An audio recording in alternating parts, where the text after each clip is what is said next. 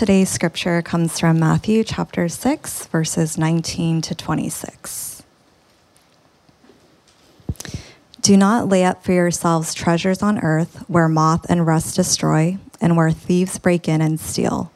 But lay up for yourselves treasures in heaven where neither moth nor rust destroys and where thieves do not break in and steal. For where your treasure is, there your heart will be also. The eye is the lamp of the body. So if your eye is healthy, your whole body will be full of light. But if your eye is bad, your whole body will be full of darkness. If then the light in you is darkness, how great is the darkness? No one can serve two masters, for either he will hate the one and love the other, or he will be devoted to the one and despise the other. You cannot serve God and money. Therefore, I tell you, do not be anxious about your life, what you will eat or what you will drink, nor about your body, what you will put on. Is not life more than food, and the body more than clothing? Look at the birds of the air. They neither sow nor reap, nor gather into barns, and yet your heavenly Father feeds them. Are you not of more value than they? This is the word of God. We are in part 4 of our series called Eternal Rewards, and it is a series about stewardship. And it's not an easy subject. We're talking about money, and it's something that it wraps through so much of our life. And will we approach money in God's way and with God's heart and in His power? That's really what we're talking about. And I know this is actually the 4th message about this, and I'll say a little something about that. But let's get into it, okay? So part 1, faithful with little things, right? That's actually how Jesus looks at money. He looks at it as a little thing. And I'll say a little something about that. Faithful with little things. Part 2, using treasure unto love. In the second part of my message, which I want to be the lion's share, I want to give you some stories, some examples. And it's actually a big part of why I want to get into one more message on this important subject. And I want to close by talking about what I'm going to call eating and drinking love forever. Eating and drinking, not food, not like drinks and then like worried about our clothing as Jesus talks about, but will you eat and drink of love forever? And you can start in that today. It has something to do with how we think about our material possessions and about money here in this life, all right? So let's start with this part 1. I want to give you just some thinking about this. I wrestled much this week. I was praying this much. Originally, in the way I constructed this series, I thought we're going to have about 5 messages on stewardship, which means to be in charge of something that someone else knows. For those of you who aren't used to this language of stewardship, it means that all that we have, that if you believe in Jesus, that really, like, He has bought you with a price. Your money is really not your money. It belongs to Him. Your time is not your time. It's His time. Your talents it's His. And there will be an accounting for this. And that if you look at your life correctly, that you're always aware that this stuff that you own, so let's just talk about, since we're talking about money and material possessions, that this stuff that you own actually doesn't fully belong to you, but you get to be in charge of it, and you'll be called to account for the one who is really your Lord.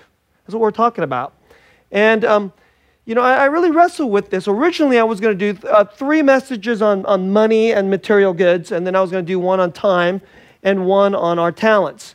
And this week, I thought, okay, here's time to shift gears. But after listening to that testimony last week, we had a beautiful testimony by a brother who's not part of our church.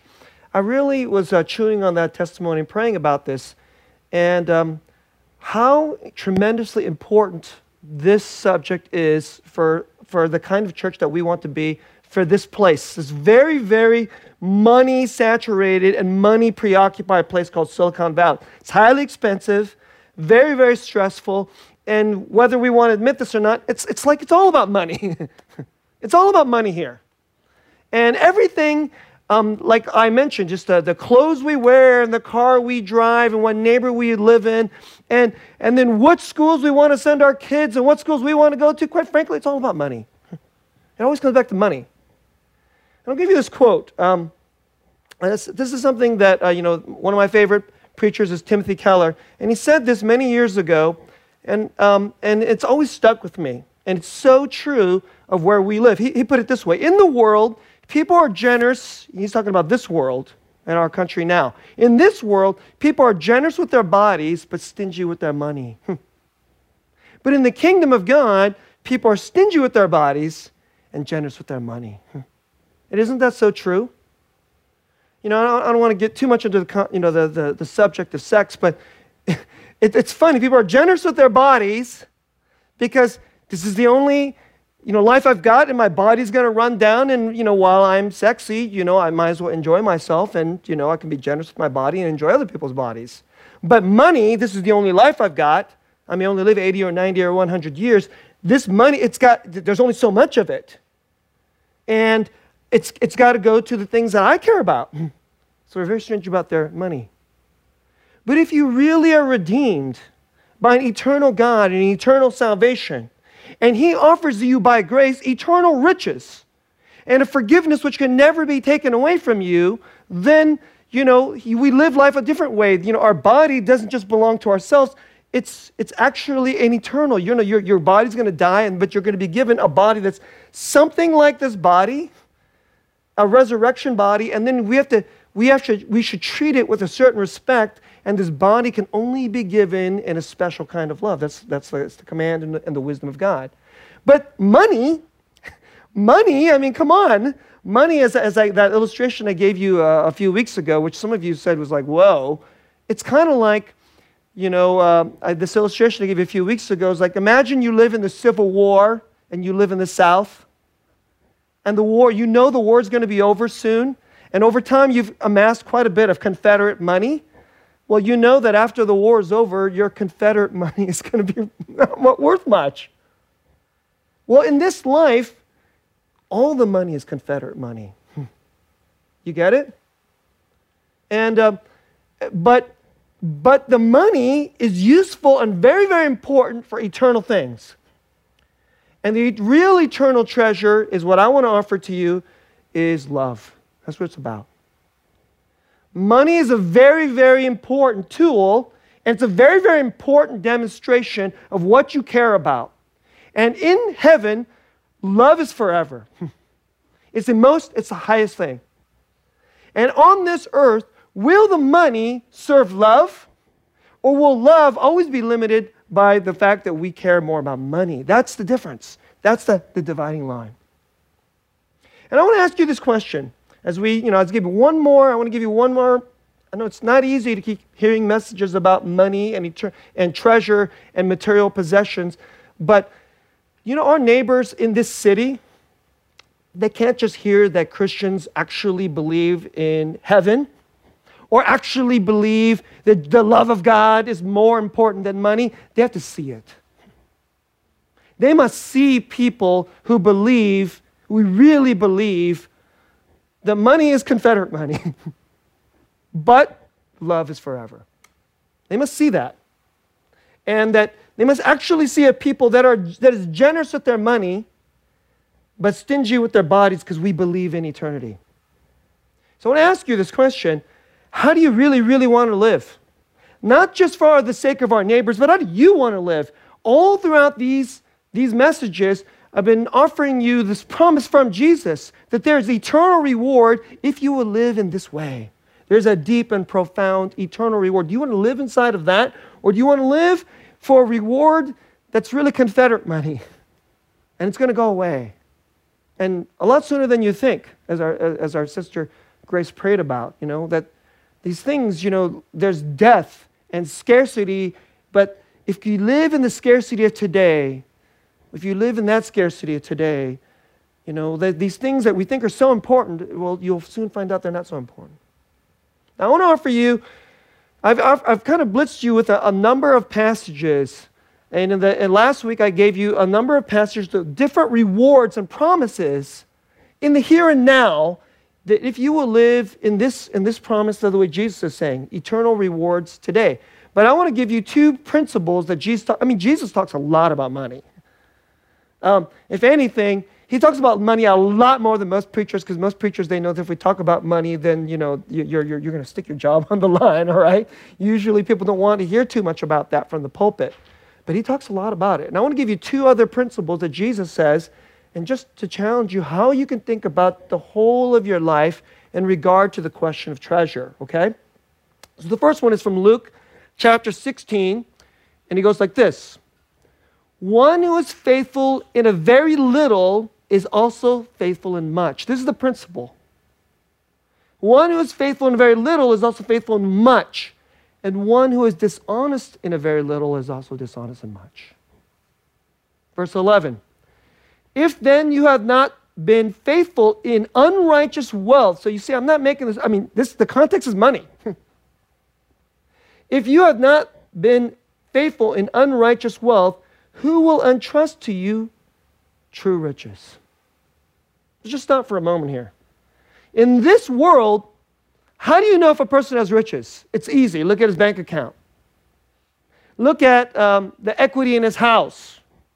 Look at his stock portfolio. That's how you know if a person has riches, but not to Jesus.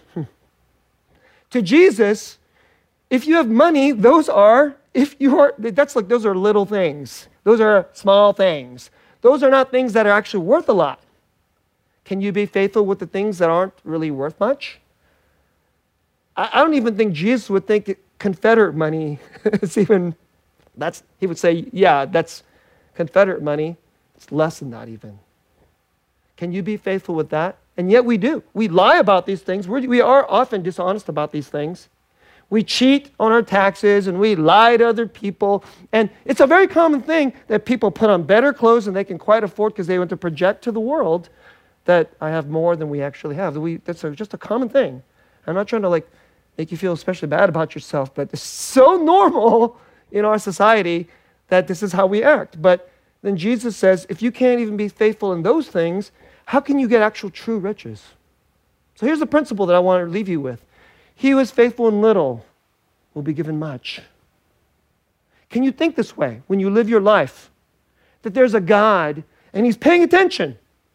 Do you care about the things that I care about and the things that are really, really valuable? Or are you constantly fixated and fearful and anxious about the things that really aren't much? So He's watching you. Will you be faithful in the things that are little? Goes on to say this, verse 12. If you have not been faithful in that which is another's, who will give you that which is your own?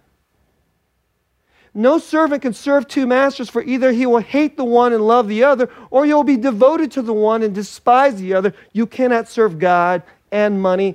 Exact same words as Matthew chapter 6. Exactly the same. Again, this question. Will you be faithful in that which is, according to the Lord of Lords and King of Kings, the one who's going to be Lord forever? It isn't much. So I want to ask you this question. How do you want to live? Do you want real, true riches? Is this just some weird talk? Some kind of weird religion-y talk? Or is heaven a very real thing? Is eternity very, very real? And this God, this King, He says, I want to give you true riches. Are you ready for it? You ready for it? And one thing He's asking of you is, will you be faithful with the little things? Then I can give you bigger things. Now, I'll give you a second one. This is from Mark chapter 4. If anyone has ears to hear, let him hear. So I know you all got ears, but do you have spiritual ears? Can you hear this? This is something Jesus regulates. Do you have ears to hear? Let's hear it. And this is what He says. He said to them, pay attention to what you hear with the measure you use. Not just the way you hear it, but the way you actually use the words you hear. Will you actually apply these words that you hear?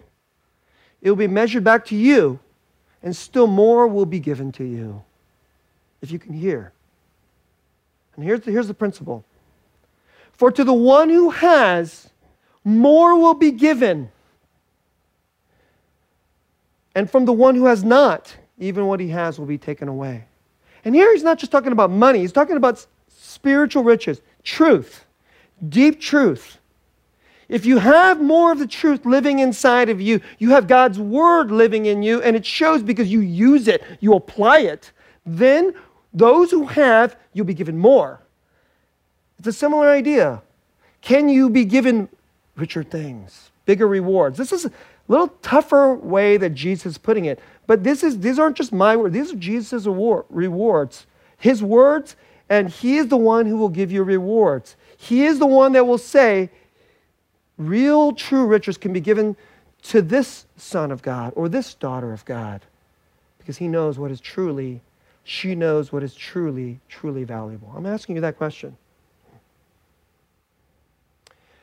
So that's part one, faithful with little things. And then in the meat of my message today, I want to talk about part two. Will you use treasures, little things, earthly treasure, for love? That's the thing that God really cares about. And I was thinking much about what our brother Glenn shared. You know what makes his testimony so beautiful? He learned really important things, that he wasn't going to live inside of transactional relationships. All his relationships are what I said to you a couple weeks ago, true relational relationships. Love was going to be in the middle of these relationships. And he was going to use all that he had. And it's actually really not easy, because we're so bent out of shape by money. It's crazy. It's like this. If somebody who has more money and then wants to help out a person who has less, and then wants to use some of his wealth, we're not even sure that that's going to work out well, because if I give some of what I have for this person, will this person, we have all these so much cynicism. We're like, maybe he's just doing it because then, wow, that's a big gift. I guess I will just owe him, won't I? And then it's not about love. It's like something out of the mob, the mob boss does something for you, and then you owe. But that's not God's way. Heaven's way is radical grace. Grace is not just some religion thing. It's the culture of heaven itself. When you receive real grace, grace is the way and pattern of love itself. It's like, someone gives to you and you owe them and you're on the hook, right? But only if you can have the certain kind of humility and character that when you operate this way, other people know that you operate this way. Only then you can actually begin to even move in this way. I mean, it's crazy. It's not just about money. That in order for you to be able to give love and serious money, you actually have to move into a place of deep humility and profound honesty that other people can trust. And that's one of the things that I found so moving about Glenn's testimony. And I want to give you some examples, all right? So let me tell you the first example. And this is I met a brother like Glenn many years ago. And this is a story, it's a very personal story. And it's a story about our family. And I want to tell you the story because this is a time when we were in need. We were the ones who were poor. And we needed somebody to come alongside of us and not look down on us and never offer a piece of help where we felt like, if we receive this piece, I'm on the hook, aren't I? Because if that's the case, that's not about love, it's about power. And it's not really about grace, it's about, now I'm in debt. I'm in a bigger debt, right?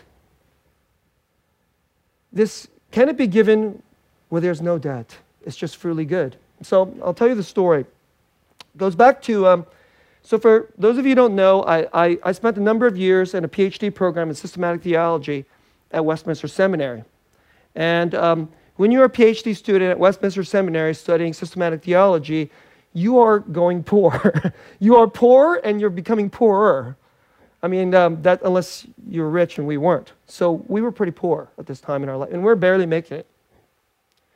But in about 2005, my mother-in-law, Grace's mother, was diagnosed with stage 4 cancer. And this was not an easy time in our life, as you can imagine. And she hung on for more than 2 years And that was a great blessing to us that we got her longer than we thought we'd get her. But toward the latter portion, as you can imagine, she goes into hospice care. And there's, it's the kind of thing, let me just share with you, when somebody is losing a loved one, there is the pain of that, the pain of loss. But there's other pains that come along with it. So, my mother-in-law, Grace's mother, passed away, and we had to pay for a funeral. And guess what? Most families, like a lot of families, we weren't ready. My father-in-law didn't have money set aside. My brother-in-law, my sister, none of us had money for this. And so we had a family meeting. It was going to cost an X amount of money, and it's not a small amount of money. We got to get the plot, we got to get the casket, all these stuff, and it's not small. And we want to bury our mom with honor and with real love. And so we made this agreement that, each of the, my father-in-law, we really didn't want my father-in-law to be, Grace's dad, my dad, to be burdened with this in this time of great pain. And so his children, we got together and we talked about how we were going to divvy up some of the costs, and each of us were going to bear some of the costs. So, we didn't have this money. It was a good chunk of money. I don't remember the exact amount of money, but it was a serious amount of money for us. If you live in Silicon Valley, maybe it wouldn't be a big amount of money for you, but for us, when you're a poor graduate student, it was a real amount of money for us, and we didn't have it. And so I just said yes. And I was like, worst case, we'll just go into debt. And we'll just do it that way. But I started praying about this. And said, how can, Lord, we need this. And we don't have it. And so I came up with a plan. And then this was an interesting plan. What had happened was, I'll tell you, so you need just a little backstory. About a few years before that, I got into a car accident. Well, it wasn't a car accident. Our car, we had this crazy fire. I won't go into the details, but the car went up in smoke in a fire, and we lost our car. and then we need to replace this car, and the insurance company gave us a chunk of money, so that's the amount of money I had to buy a car, right? And so I started looking around in the used car market, and back then we wanted to buy a Subaru. So just to give you a little tip, you didn't know you were going to get this is just a bonus. If you ever move to the East Coast, and you never want to get stuck in the snow, buy a Subaru. All right? So, because we drove a Jeep, and it got stuck. I was like, that stinks. Okay, if you get stuck in the snow in a blizzard, that's terrible. So I found out Subarus are the best. So I said, okay, we're getting that. And so we drove a Subaru for a while, and it was fantastic, and that's what, went up in smoke, and I was like, oh, terrible. So I knew I was going to buy a Subaru. And I was looking on the ads, and there was a car up for sale, a Subaru, and the price was way too low. It was way too low. And I looked at that thing going, oh my goodness, either there's a miracle behind this thing, there's some special little thing from God that's going to give us a good deal on a car, or this guy stole this car and it's a total ripoff. But I don't know, maybe there's a miracle behind this thing. So I called this guy up, totally thinking like 99% likelihood it's going to be a ripoff. Called this guy, and I said, hey, is this real? Why is this car so cheap? Okay, that was immediately. He picked up, why is this car so cheap? And he goes, oh, well, I have this business, and what I do is I buy cars at auctions, used Subarus. I totally know the value of all these cars. I buy them at auction, and then I sell them for a very skinny profit, and I sell most of them to dealerships because there's a huge market for these things on the East Coast, okay? Not in California, but in the East Coast there is. And every now and then I have a few left over, and I sell them because I'm an elder at my church. I'm an elder at my church, and I keep some of these because sometimes there's a widow and they need this car. Or I'm a chaplain at the local jail, and when a guy comes out of prison, he needs a car. Otherwise, he can't get a job. So I keep a few extra ones aside, and occasionally then I end up with these extras, and so I sell it for below market price. And I was going, whoa, it's like a miracle. I was like crazy, right? And then he goes, what do you do for a living? And I go, oh, I'm a PhD student at Westminster Seminary. He goes, oh, I know that seminary, great seminary. He goes, want the car? I was like, well, that particular car doesn't quite fit my needs. What I really need is something cheaper. It's even cheaper because this is how much money I got from my insurance settlement. You think you can get me a deal on that? He goes, oh, that sounds great. I'll do that. Can you give me a week? I think I can get you something really good. A week later, we met, and he got me, I remember the exact numbers. I want to say the car was worth on the, you go on the websites like on, Kelly, it was worth like $7,000. I was going to hand him $4,500. He got me a car that was worth thousands of dollars above the money I had. And it had a couple little bit of issues. The car ran a little rough, and the fuel gauge didn't work. It was a little busted, okay? Other than that, the car ran perfectly. And that car, every time I drove that car, it was kind of dumpy as a station wagon. I was like, car from God. It's awesome. But a couple years later, after my mother-in-law passed away, you know what I decided to do? Sell that car. So I'm going to sell this car, and then I'll buy a cheaper car with the difference. And then there's a little weird things. I had this credit card where, like, every time you make a purchase, you get they give you like 2% back. But you can't just get money back. You have to buy another car. A used car would count. So after you buy another car, you can claim the rebate, and they would give. I think I had like about $1,200. So I called up my friend. By this, he talked to me like a brother. And I called him. I said, hey, you remember me? And he goes, oh, totally, I remember you. I just called him Bob. I said, Bob, you remember me? I have this need. My mother-in-law passed away. And I need a cheaper car. And then I need some money. And so, you think you can get me another car? He said, no problem, Susan. A week later, the guy who I led small group with, we hopped into a car. It was like an hour away. It wasn't easy to go get this car. We drove up there. It was like, we walked out. Like the guy who I led small, he's like a 6'2", like big white dude who weighs like 275. And then there's like me, and then like the two of us went out, and I walked up to Bob, and immediately he just opened his arms, and we embraced. And then he took me out to the Subaru, which, by the way, was nicer than the previous one. Yes, it had some issues. It had some rust issues. And a couple of issues. He goes, you should check the oil often. That's what he said. I said, but it drove like a beaut. And so then we sold the other car. And that's how the Lord provided for us. Now, why am I telling you this story? Because if there isn't a guy like Bob, you know how painful it would have been for me and Grace that we could not contribute properly to say goodbye to Mom. And especially as a man, I'm just telling you, as a man, if I cannot be the head of my family and provide for my wife and my family in this really, this important time of need, that would just be like a really serious wound. And yet, the Lord gave me this brother who blessed me twice. Right? And it wasn't, and I'm grateful for the cars.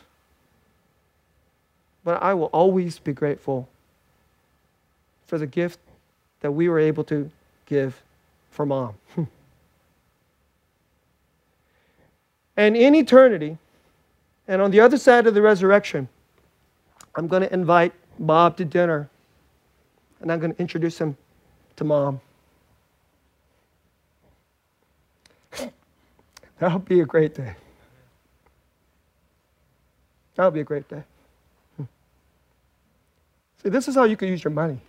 This is how the heavenly economy works, right? And I just want you to know there's going to be people in your life. God will give you a chance. You look for those chances. And can you be like Bob, be like Glenn, right? And there will be a love reward. I'll give you a second story. So for those of you who don't know, like the core members of this church, we're a new church, Revived Church.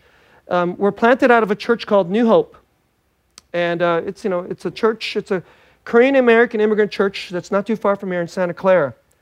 And a number of years ago, in early 2000s, the church was in a building campaign to buy a new property. And the church was not in a good time. It was a painful time, and they had a new lead pastor.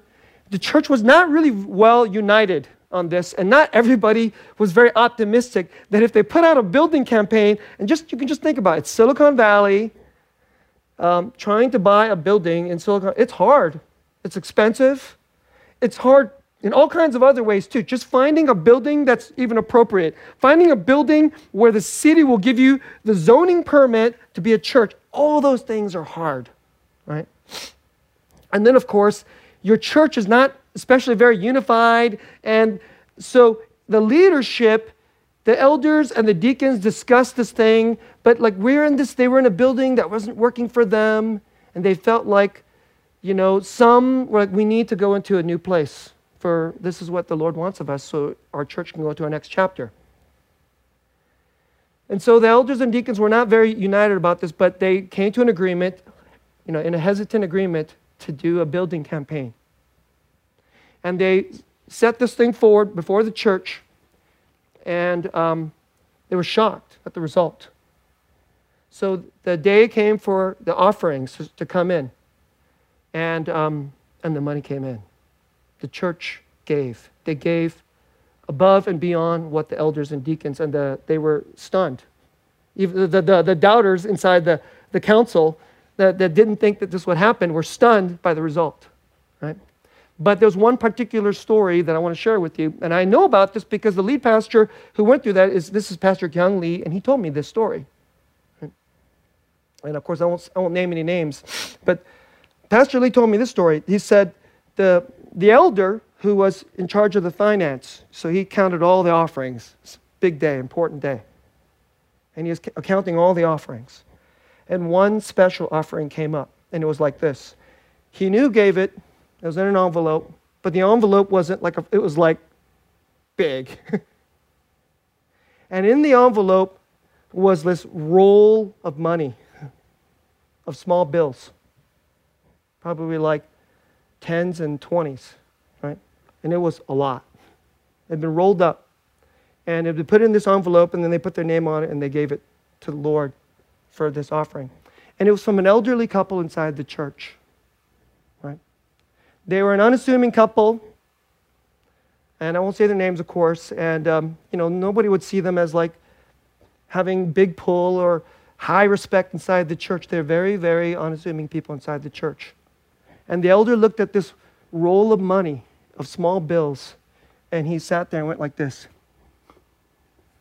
And he started crying because he knew what it meant. This elderly couple who don't have much money, over the years, they just socked away these small bills. It's probably literally the kind of thing where they put it in a little safe in their closet, or literally probably shove it under a mattress. And they've been accumulating this money for many, many years. And then here is this time, and who knows what they were saving it for? But this opportunity came to give it to the Lord, and they gave it to Him.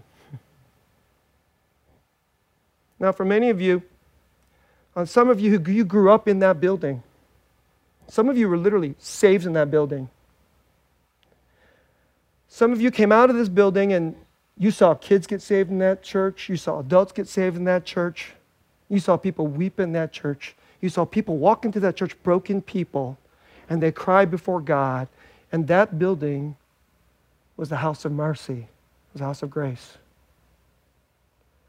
And that wad of tremendous sacrifice, that was a gift for many of you and for me. And that gift just keeps giving. It's a gift that keeps giving and giving and giving. They don't even go to that church anymore. You know, and I think the husband, the father, he's passed away. But that couple keeps giving. It's a gift of love. And you know, I think about this. There's going to be a special dinner.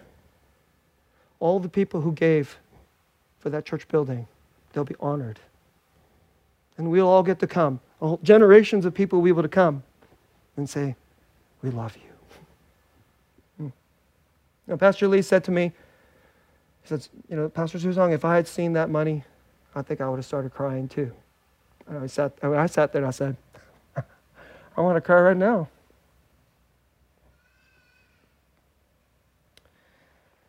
All right, let me give you another story related to that story. It's actually related.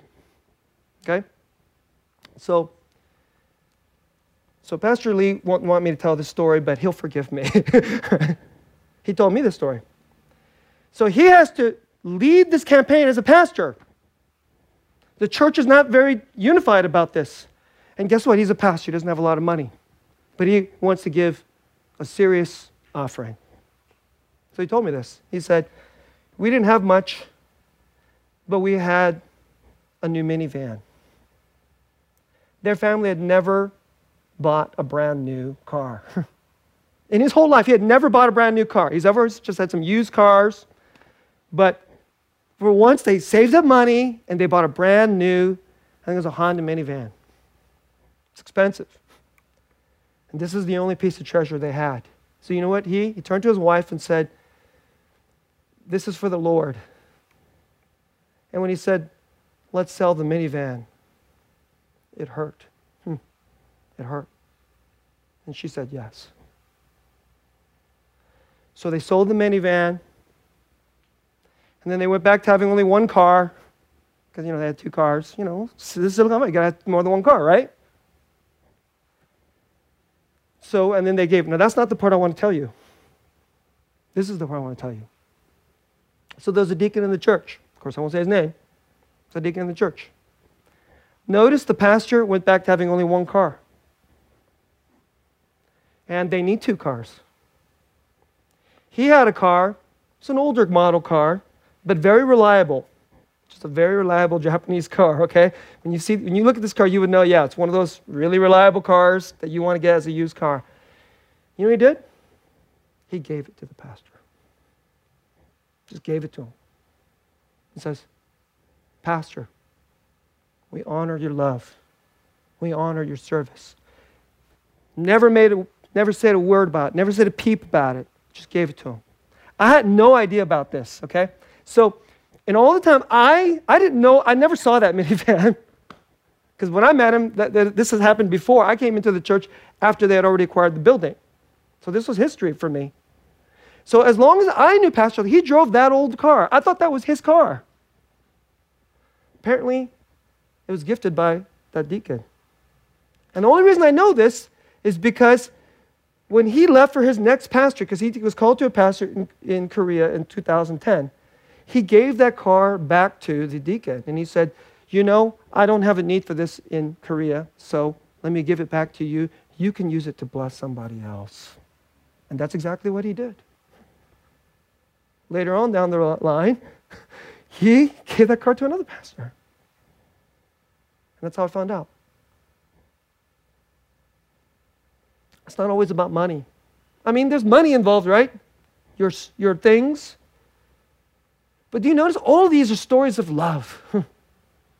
They're all stories of love.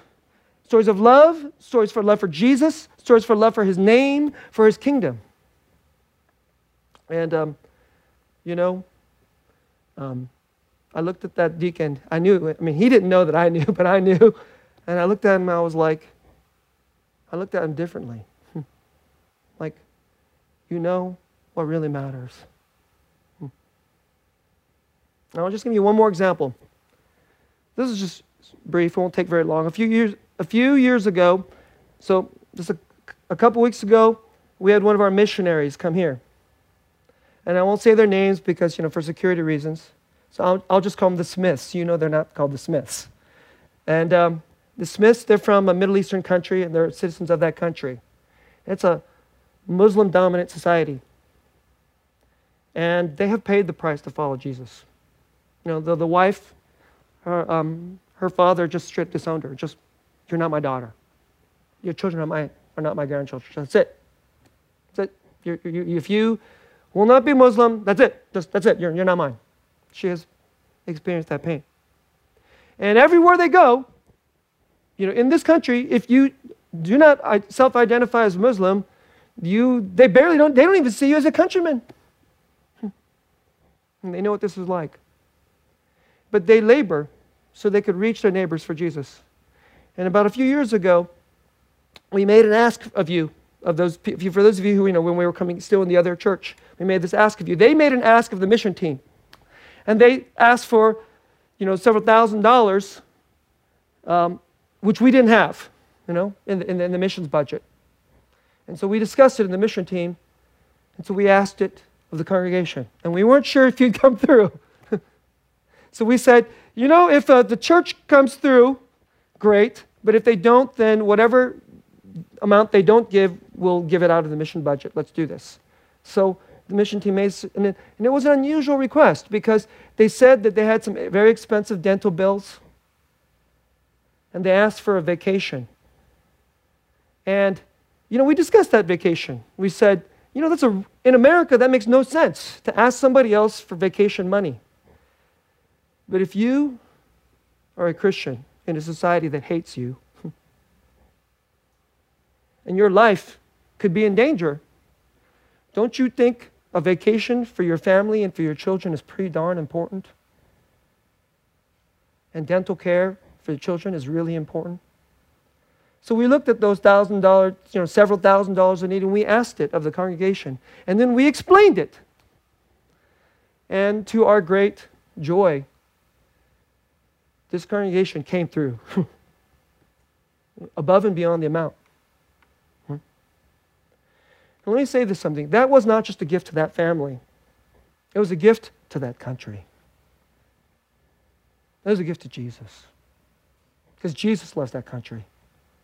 All those Muslims who do not know him, and all the neighbors of these very, very special people are missionaries. It was a gift to Jesus. To them, it's a gift to that country. Can you think like this? Can you think like this? To those who have, more will be given.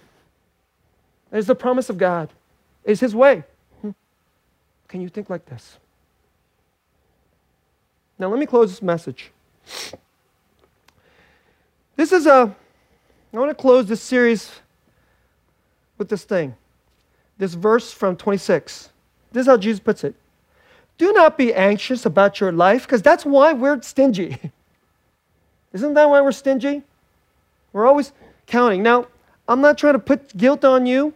There's another place, a quote that I gave to you. It said, God loves a cheerful giver. You should decide in your heart to give. You should decide. You know what that means? You can decide not to give. And it's okay. So I want to make that very, very free. Okay? You should decide to give. Not from anxiety, and certainly not from guilt. So in the world, we have this. We have the motivation of anxiety. If I give this, then I will have less for me. Oh, that's not good. And then we have the motivation from guilt, which is the religious. Oh, if I don't give, then I'm a bad Christian. But neither is from Jesus. Jesus says you should decide. You should think about the promises from him. Do not be anxious about your life or what you will eat or what you will drink, nor about your body, what you're going to put on. Life is more than food or clothing, isn't it? Aren't you of more value than the birds that your Father feeds? That's the way he puts it. And here's the way I want to put it this way. I want to close the message this way. The gospel is a word about what God did for us. He gave to us. He decided to give. He decided to give his son, to give the very life of his son. Better than money, more than money, his very blood. Now, I want to say this. On the other side of the cross is a gift of resurrection. I want to say this. On the other side of the cross, in the resurrection, because all sin and corruptions and impurities that we have and put into even our good deeds, because that's what we have, all the impurities of good deeds, because it's not even good. Like we're trying to be generous to somebody else, it's filled with our pride and our condescension. And you owe me, don't you? That's what we do. But on the other side of the cross and the resurrection, all that you eat, all that you drink will be baptized in something pure because the blood of Jesus washed all the dirt away, all the guilt away, all the selfishness and all the fear and anxieties. He washed it away. And it'll be baptized in pure, holy love forever. And if we live inside of that now, we can begin by grace, because we can't make it pure, but he makes all our gifts and all our obedience, he can make it pure. And those gifts that are so broken and weak now will be so glorious and beautiful then. No longer will you have to be worried about if you are made to owe somebody else in a transactional relationship because you're worried that they're using you. No longer will you be prideful because you have more than someone else, or you feel ashamed and low because you have less than them. No longer will you have to feel preoccupied with scarcity or worried about not having enough or anxious because, well, then I'll be hungry or I'll have less and I'll feel naked and worthless because I'll have to wear clothes that are only the dumpy people wear. And no longer will you be worried that those clothes will be the measure of you. Because that's really what it's about, isn't it? The food that we eat isn't just food. It's like, if I eat this food, then I can feel good about myself because we can afford the good food, because then I know I'm one of the better off people in society.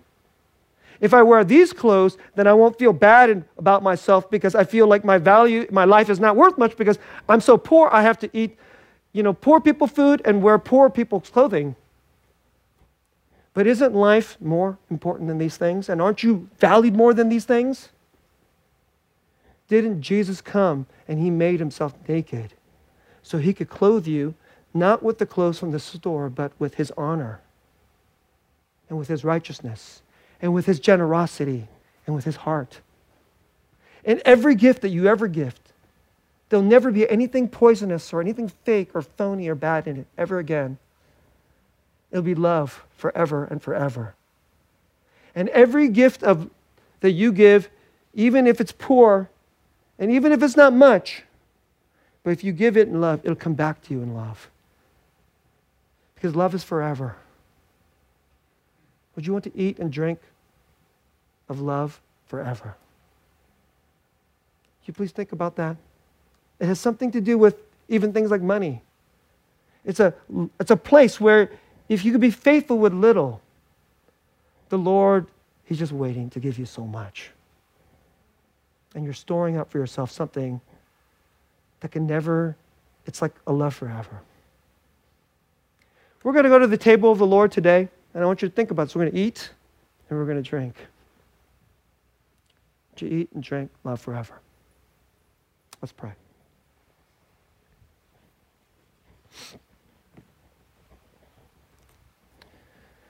We are so preoccupied with these things. And our value is so wrapped up in our clothes and in our cars and in our equity. But these are little things.